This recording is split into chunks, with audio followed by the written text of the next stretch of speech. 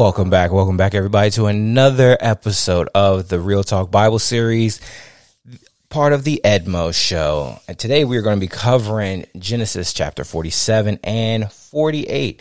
So we are almost at the end of Genesis. A lot has happened, and everything is everything. Just a recap for you guys. In chapter 45 and 46, the sons of Israel return to their father with news that Joseph is still alive. After learning the news, Israel was eager to move his family to Egypt to join Joseph. And also, Pharaoh was very excited to meet Joseph's family, and he already had promised that they would get the fat of the land, the best that Egypt has to offer, which is Goshen. So in today's chapters, we are going to cover 47 and 48. There's a lot that is pretty much like one big happy family reunion. There is, I'm not even going to spoil it for you guys. But if you guys do want to follow along, we are using the TLV, the Tree of Life version from the Messianic Family Jewish Bible. And we are using Dennis Prager's book just to give us some context, called Genesis, God, Creation, and Destruction. Now, if you guys want to pick those up, trust me, they do me no offers. I get no money from this. I just think that they are good resources for people to use. And it's definitely helped me out, especially Dennis Prager's book, because as I've said in the past, but for those of you who are new to joining us, the reason why I'm using the TLV version is because I want to get the Hebrew context, the Hebrew traditions from the Bible. I wanted to get the info from the horse's mouth. So if those of you aren't aware, Jesus was Jewish, or Yeshua, and the first quote unquote Christians were actually Jews. All of Jesus' disciples were Jews, I believe, for the most part. 90% of them were Jews. I believe one may have been Greek. I'm not entirely sure because I haven't read it from cover to cover. But in that saying, if Yeshua was Jewish and he is doing things from a Jewish perspective, and he also stated, and we're going to get there sometime down the road, Jesus said that he did not come to destroy the law, but to fulfill them. So if there was no Christians, if there was no Christian law, what law is he talking about? He's talking about the Hebrew Israelite laws from Moses, and also to fulfill the prophecies. So that is why I'm using a more Hebrew heavy version of the Bible. Now, if you want to use King James, use King James. If you want to use the NIV and all these other like new or different translations, by all means use them. However, for me, I'm using the TLV version just because it is very heavy in Hebrew from the Old Testament to the New. And of course, Dennis Prager's books also help out tremendously because he writes them for everybody. Not just Jews, not just Christians, but also he writes it with the atheist, the agnostic, the non-religious in mind.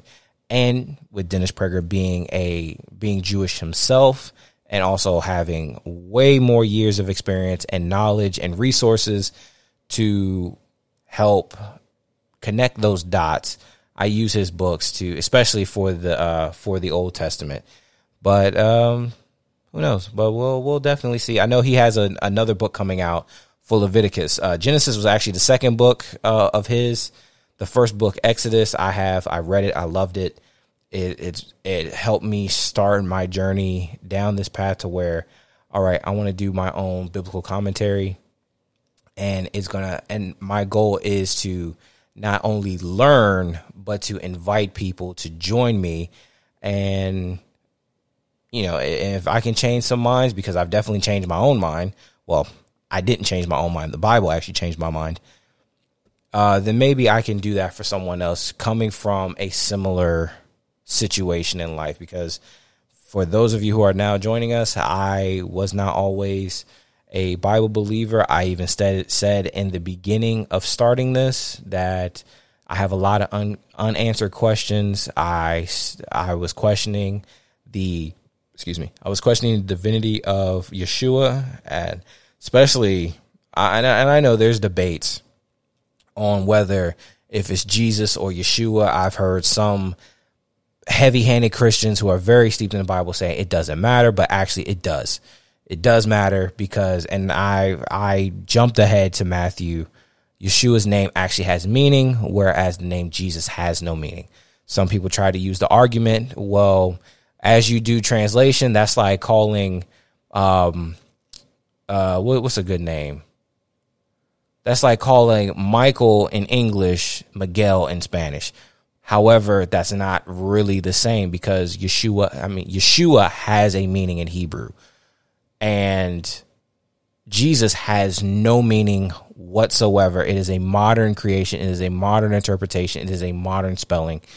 And for those of you, if you want to just go down that rabbit hole, please. I tell people, go down that rabbit hole, do your own research. Don't just believe what I said. But if we can already clarify that Jesus himself was a Jew, and if we look at the Jewish alphabet, there are no J's in the Jewish alphabet. Jesus is not even Greek, because in the Latin and Greek, there is no J as we know it. And I believe, what was it? The Genevieve version of the Bible that the settlers came over with, it was spelled Iesus, Iosus, which is very Greek. And then as time progressed, our alphabets changed, our words have changed, our use of words have changed. Then they changed the I to a J. And in most countries around the world, the J makes a Y sound.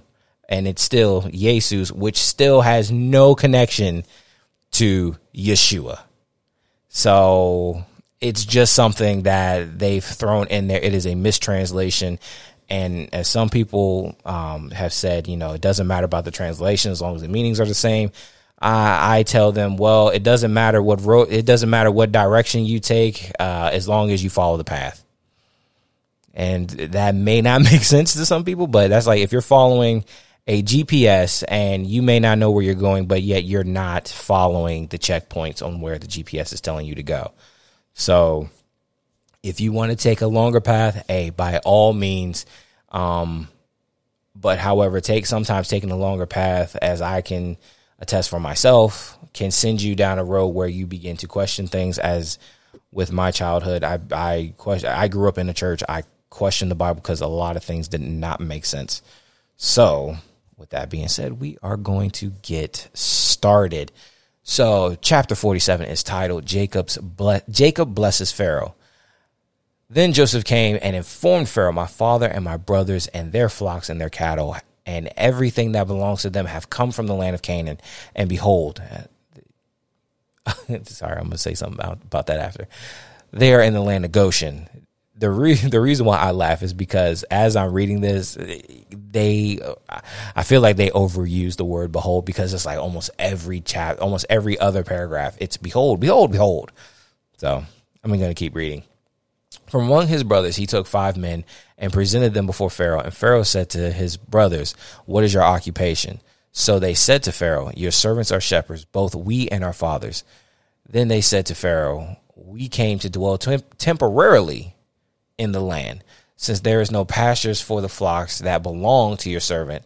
For them, famine is severe in the land of Canaan. So now please let us, your servants, live in the land of Goshen." So notice there that they said temporarily. So Dennis writes about that. Dennis also, he highlights the fact that Joseph instructed his brothers to be honest about what their occupation was. This, even though he knows the cultural issues that the Egyptians have, or the cultural hostility that the Egyptians have with shepherds. They feel like shepherds are beneath them. And Dennis writes, in using the Hebrew word lagur, translated here as to sojourn, but literally meaning to reside. Joseph's brothers identified themselves as resident strangers, resident aliens in modern parlance. Residents, but not citizens of the country. This is in accord with God's prophecy to Abraham. Know that your offspring will be resident strangers, Gerim, in a land that is not theirs. Genesis 15, verse 13. And Dennis has a essay titled "The Moral Power of Empathy." Awareness of their ancestor status in Egypt, first as strangers, then as slaves, left a deep imprint on the Jewish consciousness. Thus, the repeated Torah, turn this down a little bit. The repeated Torah injunctions to love the stranger because you were strangers in the land of Egypt. See, for example, Exodus 22:20, 22:21 in the Christian Bible, Exodus 23:9, Leviticus 19:34, and Deuteronomy 10:19. This Torah law is predicated on the principle that empathy is a prerequisite for living morally. It is probably fair to say that universal empathy would end evil. Yet many lack empathy. Yet many people lack empathy. And why they do this, why they do is one of the riddles of life. How can a person see another person suffer, let alone deliberately inflict suffering and not feel empathy? Since it is impossible for people with empathy to understand people who lack empathy, one can draw only one of two conclusions. Either some people are born without the ability to empathize, or they are people who can empathize, but only with those who are like them. I think many, but not all people in the first group can be taught some degree of empathy. As for the second group, they need to be taught that people unlike them are just as human as they are and suffer just as they do. When people regard those unlike them and less than fully human, as Jews are viewed as anti-Semitic, blacks by racist, and landowners and the bourgeoisie by communists, empathy cannot exist. Okay. So in this, one of the things that I've taken out was that he talked about the resident alien. And especially in today's society, for the last couple decades, we have been having an issue with this whole topic of citizenship, illegal immigration, all this other stuff. Now we have an administration that is very friendly to illegal immigration. Now, here is the difference. And I've heard some people say, well, the Bible says that we should be kind to our neighbors and all this other stuff. Yes. However, we also have laws in play. And to the degree that we're seeing here in the Bible, the Pharaoh invited them in. So to that effect, the closest thing that I can say is the Dreamers Act. The Dreamers Act was, and I could be wrong, I don't have all the facts right in front of me, but to my understanding, the Dreamers Act was used for, I believe, the El Salvadorian people because they were going through a political crisis. So the government allowed the El Salvadorians to come into America temporarily. So by the biblical standard, they would be resident aliens. They would be a people who were not intended to be grafted into our society. They were only here temporarily until things in El Salvador would correct themselves, or it would become a hospitable, a more humane place for them to live. It was never meant for them to live and become Americans. Now, that is not to say that they couldn't. However, it was only temporary. So now what we have is politicians they took the Dreamers Act from the El Salvadorian people, and then they've widespread it to virtually almost anybody that comes through the southern border, which to me is a very, very dangerous thing to do, because now what we have is we have people from Honduras, El Salvador, and all these other places coming in through Mexico, trying to use the whole They are refugees. Now, if you don't understand the refugee laws of the world and America, then of course this would sound like a very inhumane thing to do. But if you are going to declare yourself as a refugee, you are a refugee of the place that you first land in. So, and with that being, if you like, case in point, Mexico, they would have to, in order to be a refugee also, before I move on, you have to be a person who is being targeted for religious, political reasons, or natural disasters.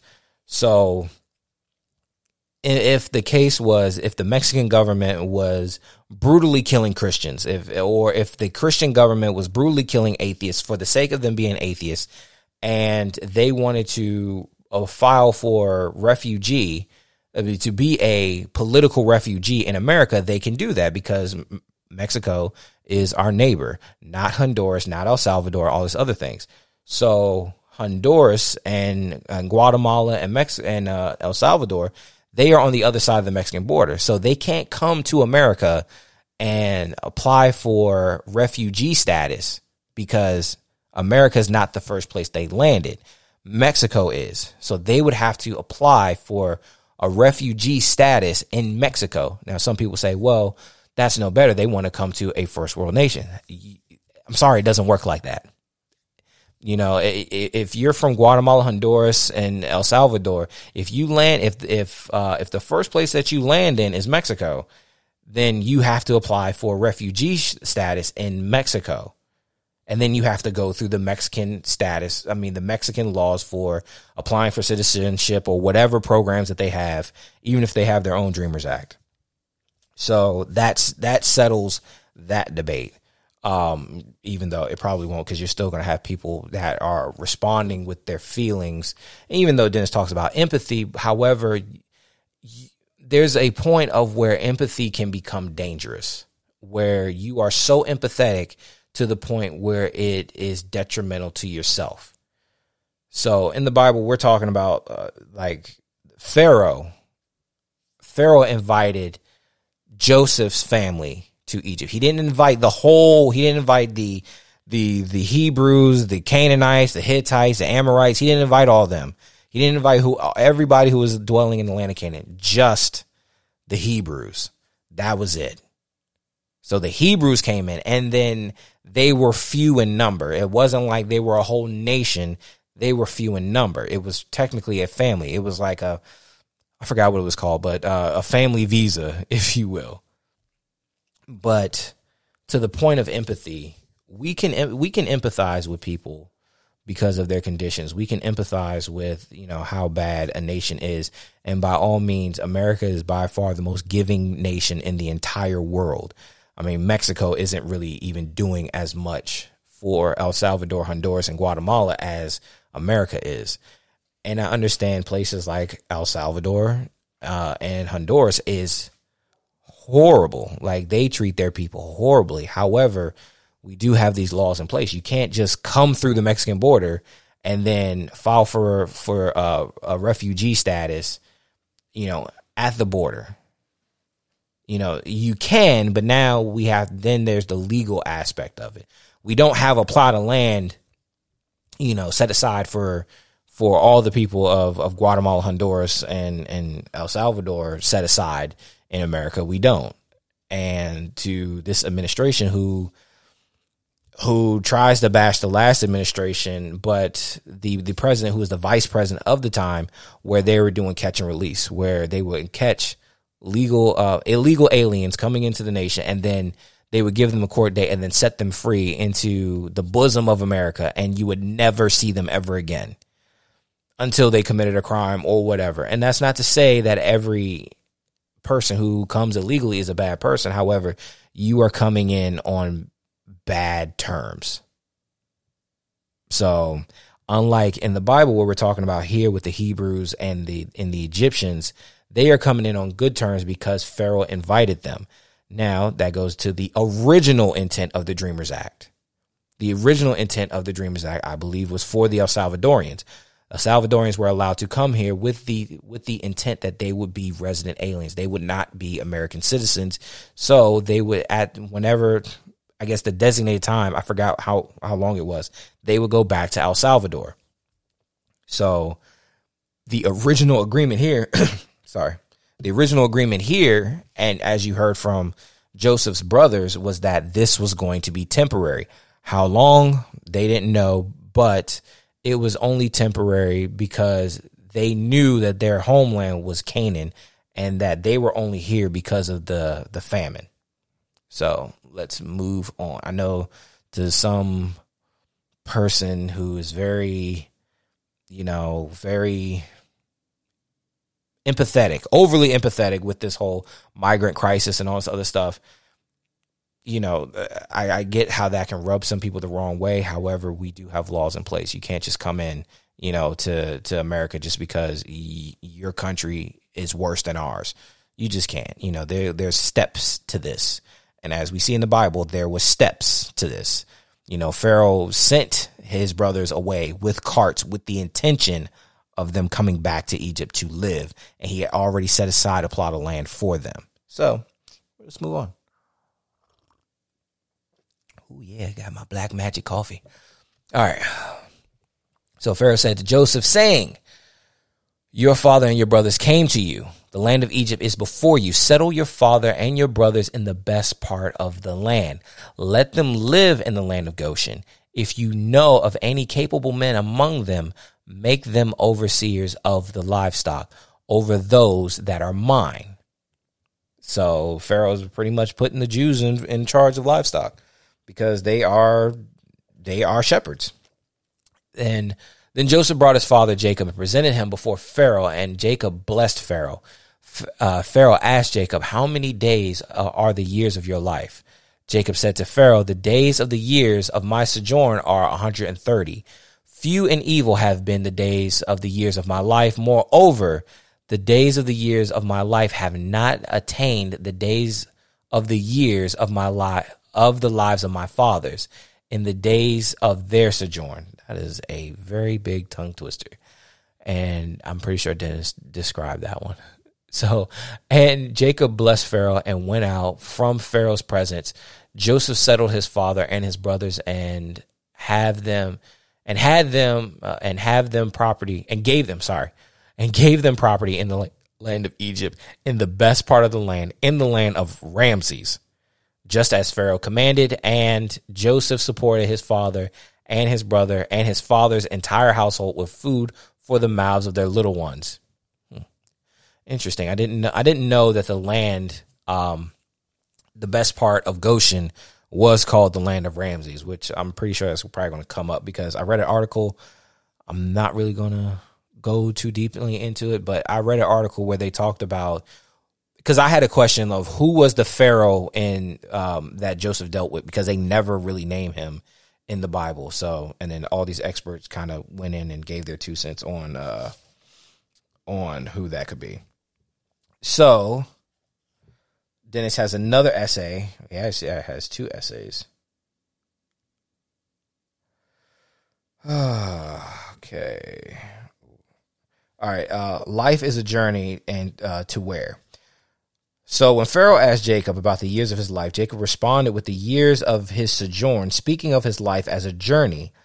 Alter observers that is indeed one of the 2 meanings of this response. Jacob's life has been a series of wandering or sojourning, not a sedentary existence in one place. The other meaning, Alter writes, is human. Oh, wow. Damn Siri. Spies. They spying on me. The other meaning, Alter writes, is human existence is by nature a sojourning, a temporary dwelling between non-being and extinction. Alter uses the term extinction rather than death, is instructive. As a secular man, Alter assumes extinction upon death is our fate. This is in no way reflected on his commentary, which is both scholarly and illuminating. Moreover, It is to his credit that he wrote Extinction. Many people who believe there is no afterlife do not honestly confront the consequences of that belief. Oblivion awaits us after death. It's interesting. Then his second essay is titled Jacob's Desire, describes his life as brief and hard. He speaks for most of us. Jacob briefly describes his life as if he was talking to a long-lost friend, not a king of Egypt.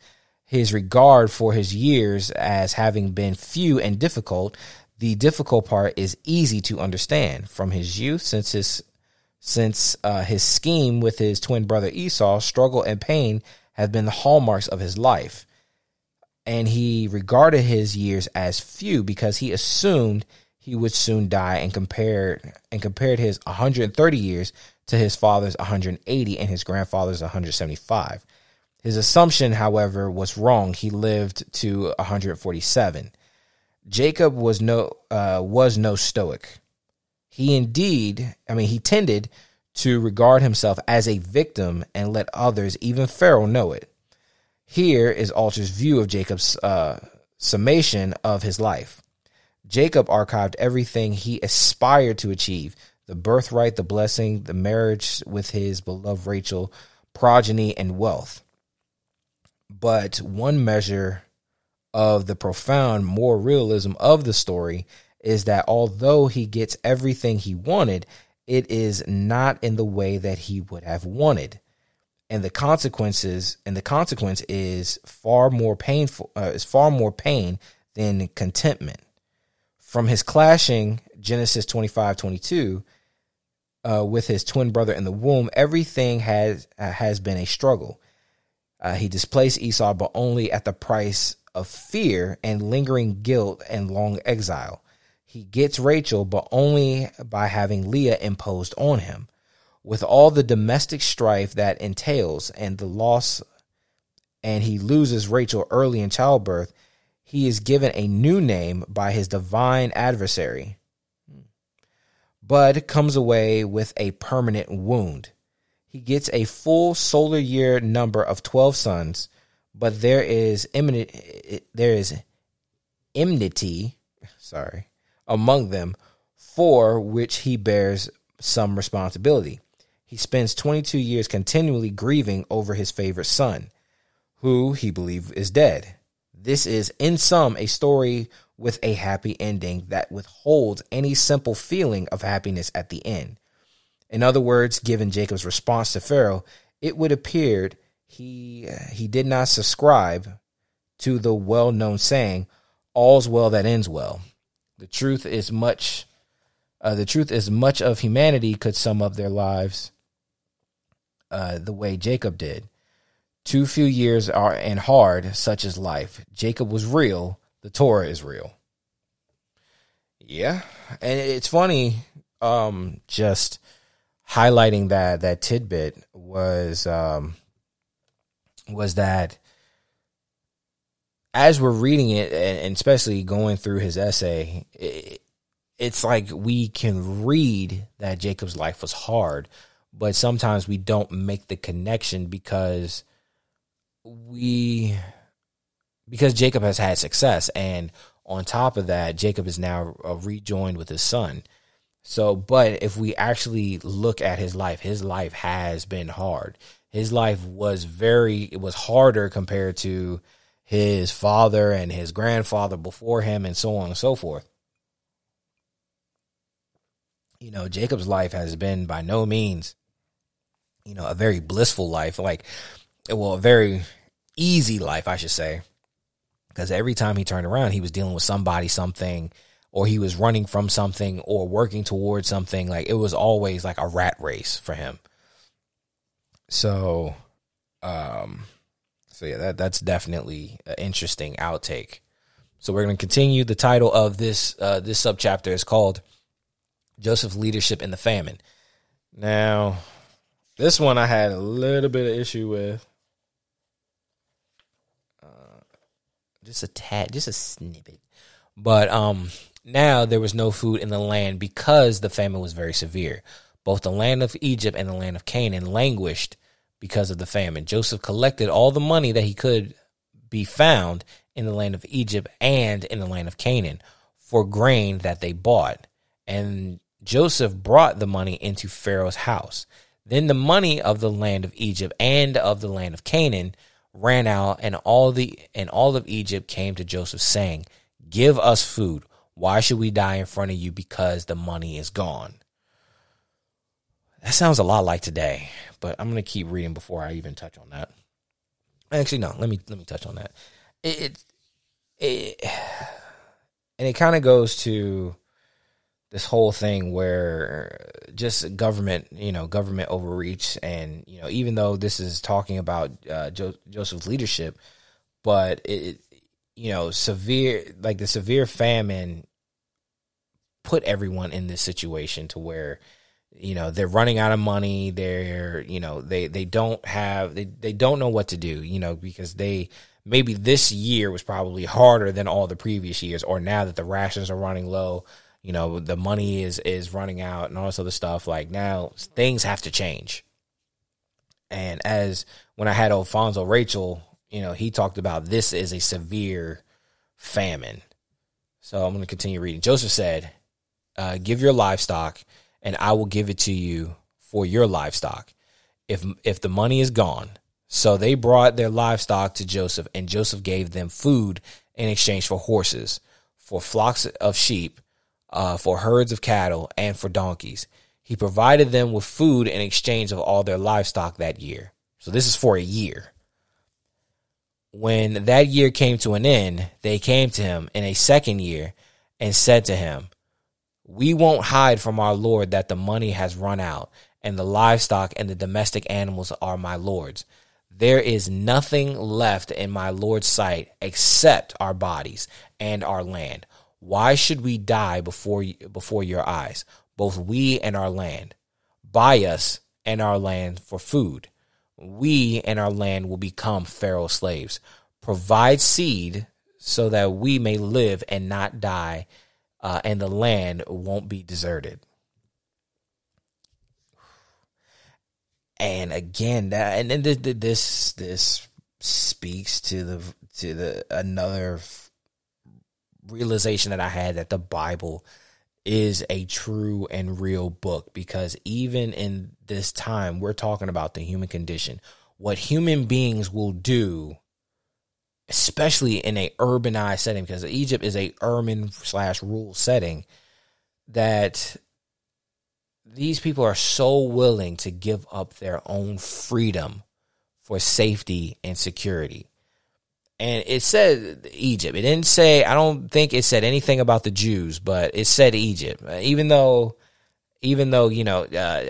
Joseph took money from both Egypt and Canaan, but the fact that these people are so desperate, so hungry for food, that they're willing to give up their own freedom just for some sense of security.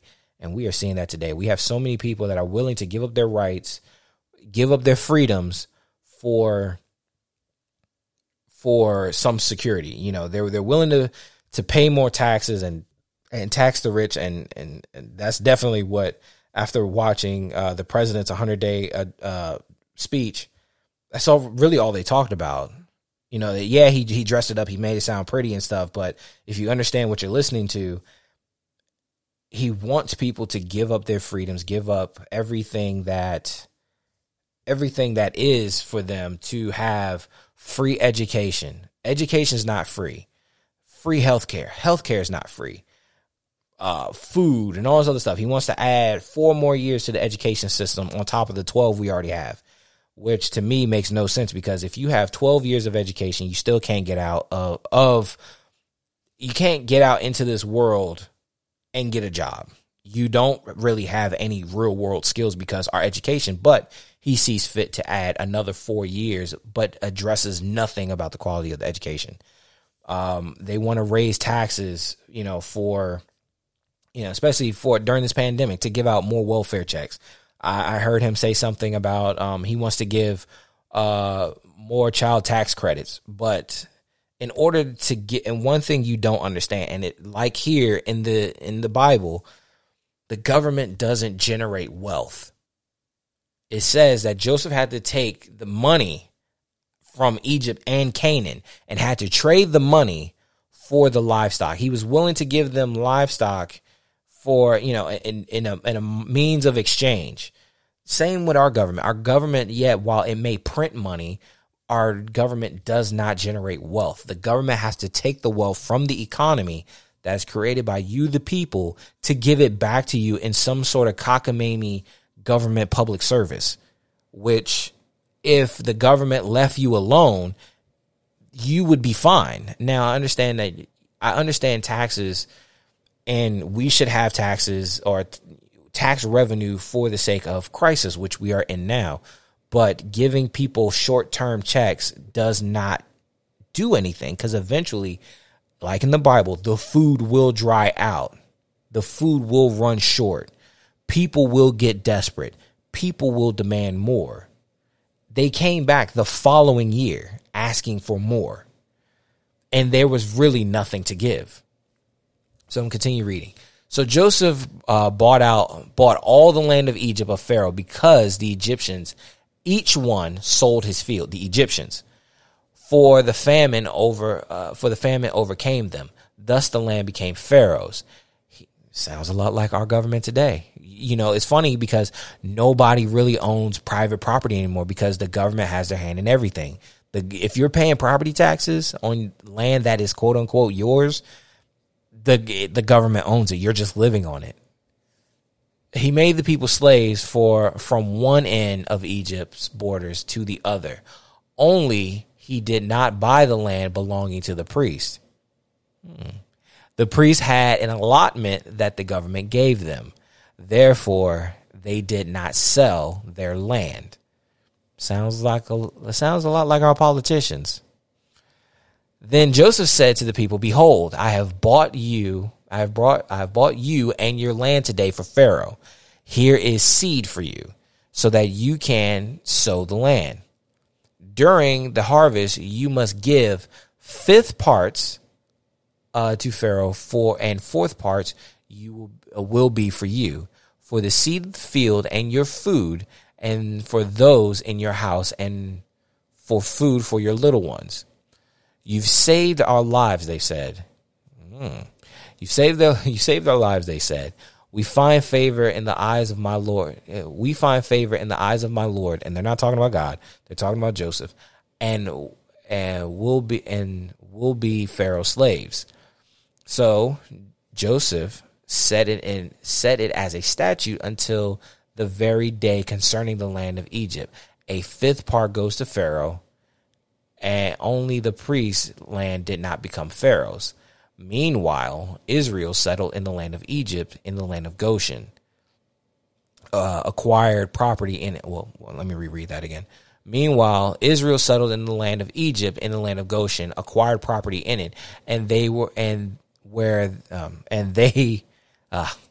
were fruitful and multiplied greatly. So pretty much the Israelites did not have to give up their. The way it's written to me does not sound like the Israelites gave up their land. It doesn't really sound like that to me. I mean, meanwhile, the Israelites settled in the land of Egypt and the land of Goshen, acquired property. Yeah, they acquired property and were fruitful. So it seems like Joseph only really put this on the Egyptians. Okay. And then there's another subchapter titled Parashat Vayechi, which means "and he lived." Joseph's promise to Jacob. Let me see. Okay. Now Joseph lived in the land of Egypt for 17 years. So the day of Jacob. Now Jacob lived in the land of Egypt for 17 years. So the days of Jacob, the years of his life, were 147. As the end of Israel's death drew near, he called for his son Joseph and said to him, "If I have found favor in your eyes, please put your hands under my thigh and show me faithful kindness. Please do not bury me in Egypt. When I lie down with my fathers, you must carry me out of Egypt and bury me in their burial place." So he said, "I myself will do according to your word." Swear to me, he said. So he swore to him. Then Israel bowed down and worshiped on the head of his staff. But in the Bible, they put a little caveat, which means his bedpost. So Dennis has a couple things here. This is going to verse 21. And he removed the population town by town from one end of Egypt's borders to the other. This verse is not easy to understand. The Hebrew may mean by town by town, or city by city. As translated here, it actually states the population was moved to towns or cities, but the Hebrew is not the problem. Joseph's policies may be. Why did he move whole populations? Perhaps it was more effectively distribute seed alternately and more darkly. It could have been done to ensure they understood the land no longer belonged to them. But despite Joseph's intent to feed the Egyptian people during the prolonged famine, his economic policy described here and in the remainder of the chapter transformed Egypt into a feudal state. The Egyptian people gave up their freedom and to become serfs of the state. Whether or not Egypt became a totalitarian state, what is known for certain is that all modern totalitarian states have been created with the promise that people would be better fed, better clothed, better educated, and given better medical care. But it doesn't work. People who forfeit liberty for food end up both unfree and poorly fed. Exactly. Then he writes, this is about 24. When the harvest comes, you shall give 1/5 to Pharaoh, and 4/5 shall be yours. Leor Gottlieb has a positive take on Joseph's plan. Joseph ingeniously negotiates a deal in which the people are led to feel that Pharaoh is entitled to everything, but in his compassion is going to take only 20%, and they will remain with the 80% as a form of salary for their work and what is now Pharaoh's land. Yeah, sounds a lot like our government. Then Dennis has a short essay. Lifespan in Genesis means much more than the number of years lived. As explained in this commentary of a number of occasions, though not really discernible to readers, lifespans in Genesis often have significance beyond their literal number. The lifespan of 3 patriarchs provide another such example. Abraham lived 175 years, which is 5 to the second power times 7.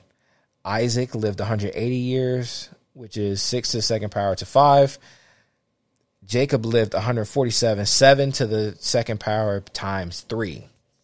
In this series, the squared number 5, 6, and 7 increase by 1 in each case, while the coefficients 7, 5, and 3 decreases by 2 in each case, and the sum of the factors in the same in each case, 17, 5 plus 5 plus 7, 6 plus 6 plus 5, 7 plus 7 plus 3. These patterns lifespans exist to suggest divine elements to the lifespan of the patriarchs. And then his final words. And then he refers back to the placing your hand under my thigh, which is to make a contract. So that is it for chapter 47. We're going to move over to 48. 48, blessing of Ephraim and Manasseh. After these things, someone told Joseph, behold, your father is sick. So he took his 2 sons, Manasseh and Ephraim, with him. When someone told Jacob, saying, behold, your son Joseph has come to you, Israel summoned his strength and sat up in bed. Then Jacob said to Joseph, El Shaddai appeared to me in Luz, in the land of Canaan. Sorry, that was my phone. I should have turned it off. Anyway, in the land of Canaan and blessed me. And he said to me, I'm going to make you fruitful and multiply you and turn you into an assembly of peoples, and will give this land to your seed after you as an everlasting possession. So now your two sons who were born to you in the land of Egypt before I came to you in Egypt, they are mine. Ephraim and Manasseh will be mine, just like Reuben and Simeon, which is interesting. I don't really understand that one. Any descendant of yours whom you father after them will be yours. They will be identified by the names of their brothers for their inheritance. Now, as for me, or went from Padan, to my sorrow, Rachel died along the way in the land of Canaan, while we were still in the distance from entering Ephrath, and I buried her there on the way to Ephrath, that is Bethlehem. So, and this chapter is also pretty short. So Dennis has a first note when he talks about Shaddai. As explained in the commentary to Genesis 17:1, the modern period, it is sometimes noted this name of God, Shaddai, appears to be related to the Hebrew word Shaddayim, breast, which is the feminine, and may refer to a feminine aspect of God. However, the notion that Shaddai comes from Shaddayim is not borne out in a scholarly lecture.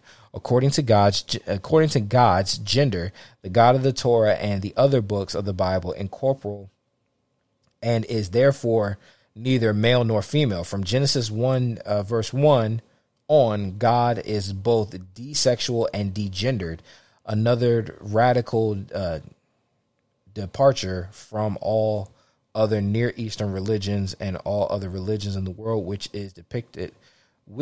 depicted gods as either supermen or, in the case of goddesses, superwomen. Nevertheless, the Torah and later Judaism portrays God in masculine terms. For an explanation, see the essay Why God is Depicted as Male in Genesis 1, which I'll probably end up reading later on. God is the center of Jacob's message to Joseph. Whatever Jacob's weakness, he accomplished at least two great things. He kept the Israelite clan together and kept the concept of an invisible and just God alive. We are reminded yet again that the land of Canaan is for Jacob's descendants. There is to be one place on earth where God's presence is particularly felt. That's why the term Holy Land is used to describe the land of Israel by Jews and Christians to this day. Jacob adopted Joseph's sons into his clan of Israel as if they were his own sons and not his grandsons, thereby giving Joseph through these two sons a double portion in the inheritance. Jacob had 12 sons, whom became the 12 tribes of Israel. However, neither Joseph nor Levi were given their own lands. Joseph's two sons, Ephraim and Manasseh, as a result of their adoption by Jacob in this verse, had their own lands, and Levi, being the tribe of priests, had no land. If Joseph has any more children, they will be Joseph's children. They will not be considered Jacob's. Only Ephraim and Manasseh are to be so considered. According to Nachmanides, because Jacob planned to ask Joseph and his other children to bury him in the caves of Machpelah, Genesis 49:29 through 30, and 50 verse 5. 55. Yeah.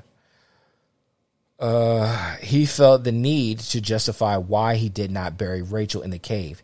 He explained he was traveling when Rachel suddenly died while giving birth to Benjamin, Genesis 35:16 through 21. Therefore, he was unable to take her body to the family tomb. So, we're going to move on. Then Israel saw Joseph's sons and said, "Who are these?" Joseph said to his father, "These are my sons whom God has given to me here." Then he said, "Please bring them to me so I may bless them." Now Israel's eyes have grown heavy and with old age. He could not see, so he brought them near him and he kissed them and hugged them. Then Israel said to Joseph, To see your face I didn't expect, and look, God has let me see your offspring as well. Then Joseph took them from his knee and bowed with his face down to the ground. Then Joseph took the two of them, Ephraim with his right hand across from Israel's left, and Manasseh with his left hand crosses with Israel's right, and brought them close to him. But Israel stretched out his right hand and placed it on Ephraim's head, though he was the younger, and his left hand upon Manasseh's head, and crosses his hands, though Manasseh is the firstborn. Then he blessed Joseph and said, the God before whom my fathers Abraham and Isaac walked, the God who has shepherded me throughout my life to this day, the angel who redeemed me from all evil, may he bless the boys, and may they be called by my name and by the name of my fathers Abraham and Isaac. May they multiply to a multitude in the midst of the land. When Joseph saw that his father placed his right hand upon Ephraim's head, it was wrong in his eyes. So he took hold of his father's hand and removed it from Ephraim's head to Manasseh's head. Joseph said to his father, not like that, my father, because this one is the firstborn. Put your right hand upon his head. But his father refused and said, I know, my son, I know. He also will become a people, and he also will become great. But his younger brother will become greater than he, and his seed will be the fullness of the nation. Then he blessed them that day and said, in you shall Israel bless by saying, may God make you like Ephraim and like Manasseh. Thus he put Ephraim before Manasseh. Then Israel said to Joseph, look, I am about to die. But God will be with you and will bring you back to the land of your fathers. Now I myself give you one portion more than your brothers, that which I took from the hand of the Amorites, and with my sword and my bow. And that is it. Now, there's a lot here, even though that was very short. I'm getting a lot of static. I think it's my headphones. Okay.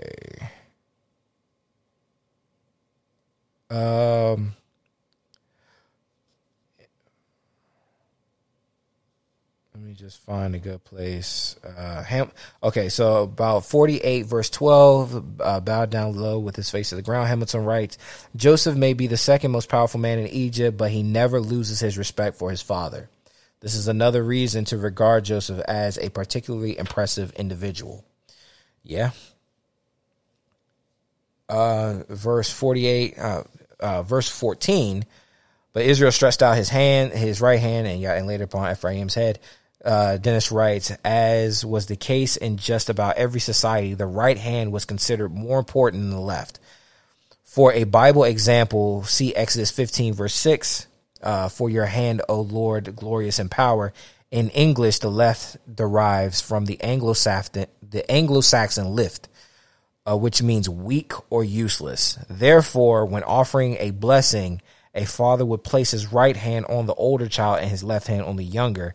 But Jacob placed his right hand on Ephraim, treating the younger son as if he were the firstborn. We do not know why Jacob did this, favoring the younger over the older, but it is certainly in keeping with the Torah. With the Torah's, and he puts God's in a question mark. Attempt to undo all the traditional society's preference for the firstborn. Okay. This reversed blessing may therefore have been God's will. How else explain Jacob's prophecy in verse 19 regarding Ephraim surpassing Manasseh, who thus joined Cain, Ishmael, Esau, Reuben, and Zerah in having their firstborn status undermined. Jacob is, of course, blessing Manasseh and Ephraim, not Joseph. According to the traditional explanation of this verse, the Torah states Joseph is being blessed because the ultimate blessing for a parent is to know that their children are blessed. I might add that nothing so moves parents as when they see their own parents love their children. And this was an interesting part in the blessing. Dennis writes, the angel may be another reference to God or God's messenger who have helped guide Jacob's life. I don't think so. I really don't think so. I think the angel that they're talking about is Yeshua. And I say that because, as we understand the Hebrew word for angel, it means messenger. However, Jacob says the angel who redeemed me from all evil.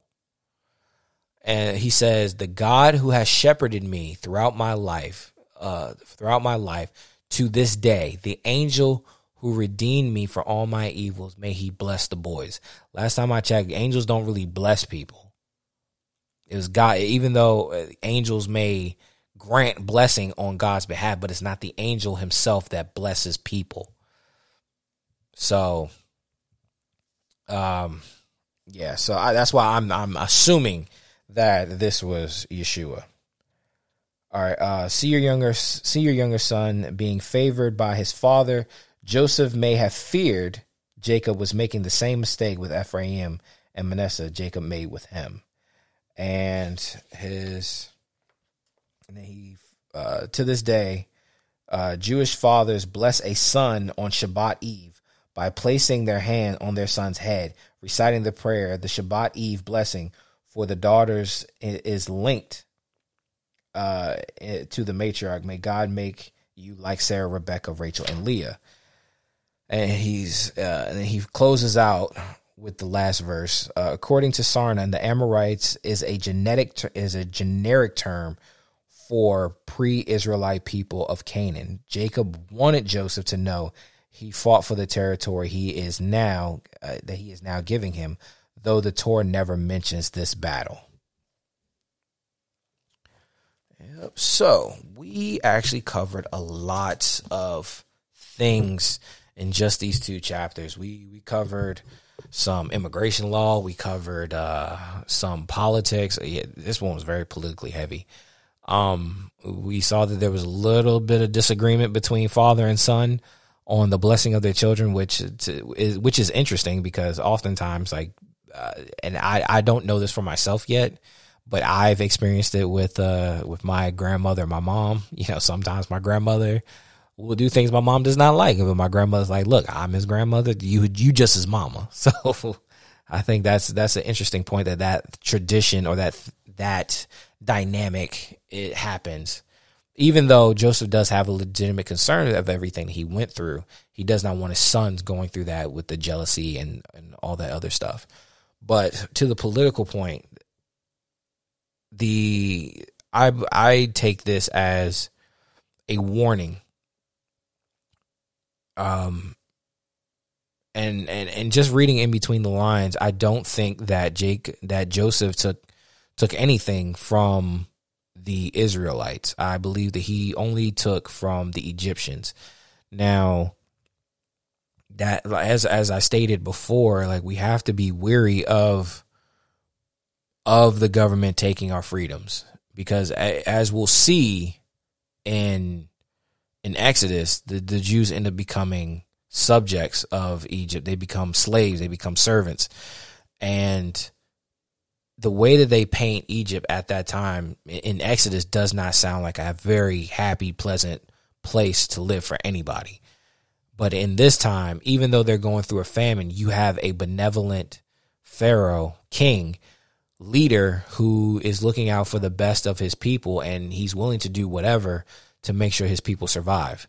And Joseph, even though you can speculate that there was some sort of nefarious, I don't think so.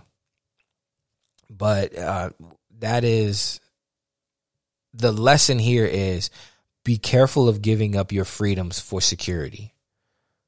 And we'll see that with, even though the Israelites are blessed by God and they're already preordained to not remain in Egypt. However, it's going to be hundreds of years to the point where people forget who Joseph is. And it's very telling that even in hard times, what people will do. And we're seeing that. In hard times, in desperate times, I've seen so many people, instead of fighting for the right for businesses to open back up, to reduce overreach, people settle for $1,400 checks. And maybe in the future we'll look back on this. But however, the issue is once you give up your security, once you give up your freedom for security, you rarely, if ever, get it back. And if you really look at American history, the more freedoms we give up for some sort of security, the less we get. I don't believe it was intended for our government to get so big, so powerful. However, things happen. And I understand why sometimes the decisions are made that were made at that time. But the issue is that benevolent king isn't always going to be there. There's always going to be another person taking their place. It's always going to be another crisis. It's always going to be something else. Nothing is perfect forever.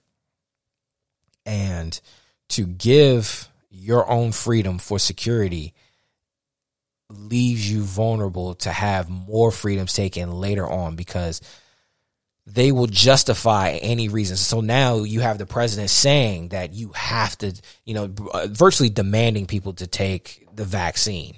I've heard people like the mask.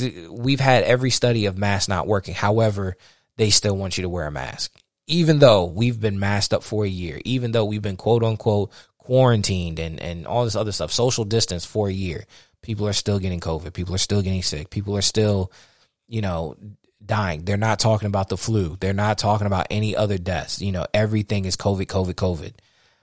But the government is taking more and more. And you can tell in the time of Trump and his administration, while Trump I don't agree with everything how Trump responded with the COVID crisis. I honestly, but I understand the fear of this. This is an unknown virus, supposedly.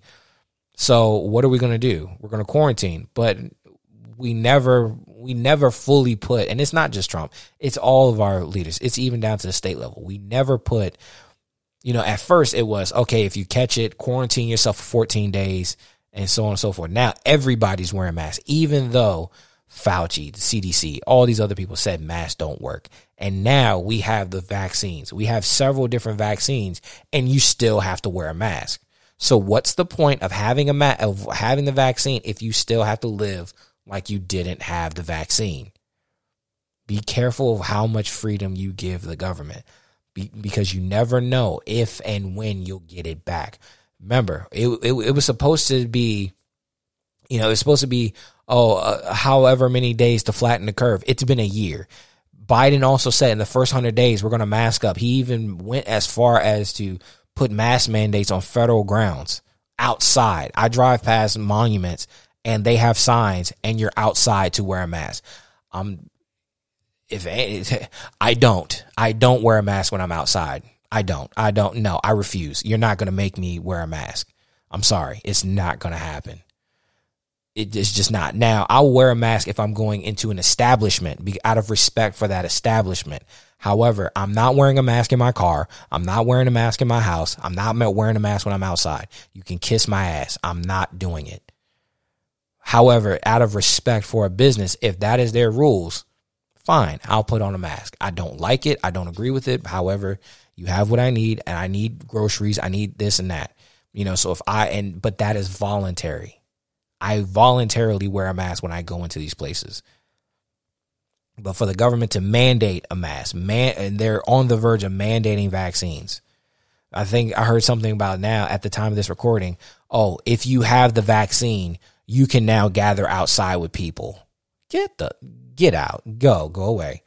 That's not happening. I've for this whole year, I do not wear a mask when I'm outside. I do not wear a mask when I'm in the car.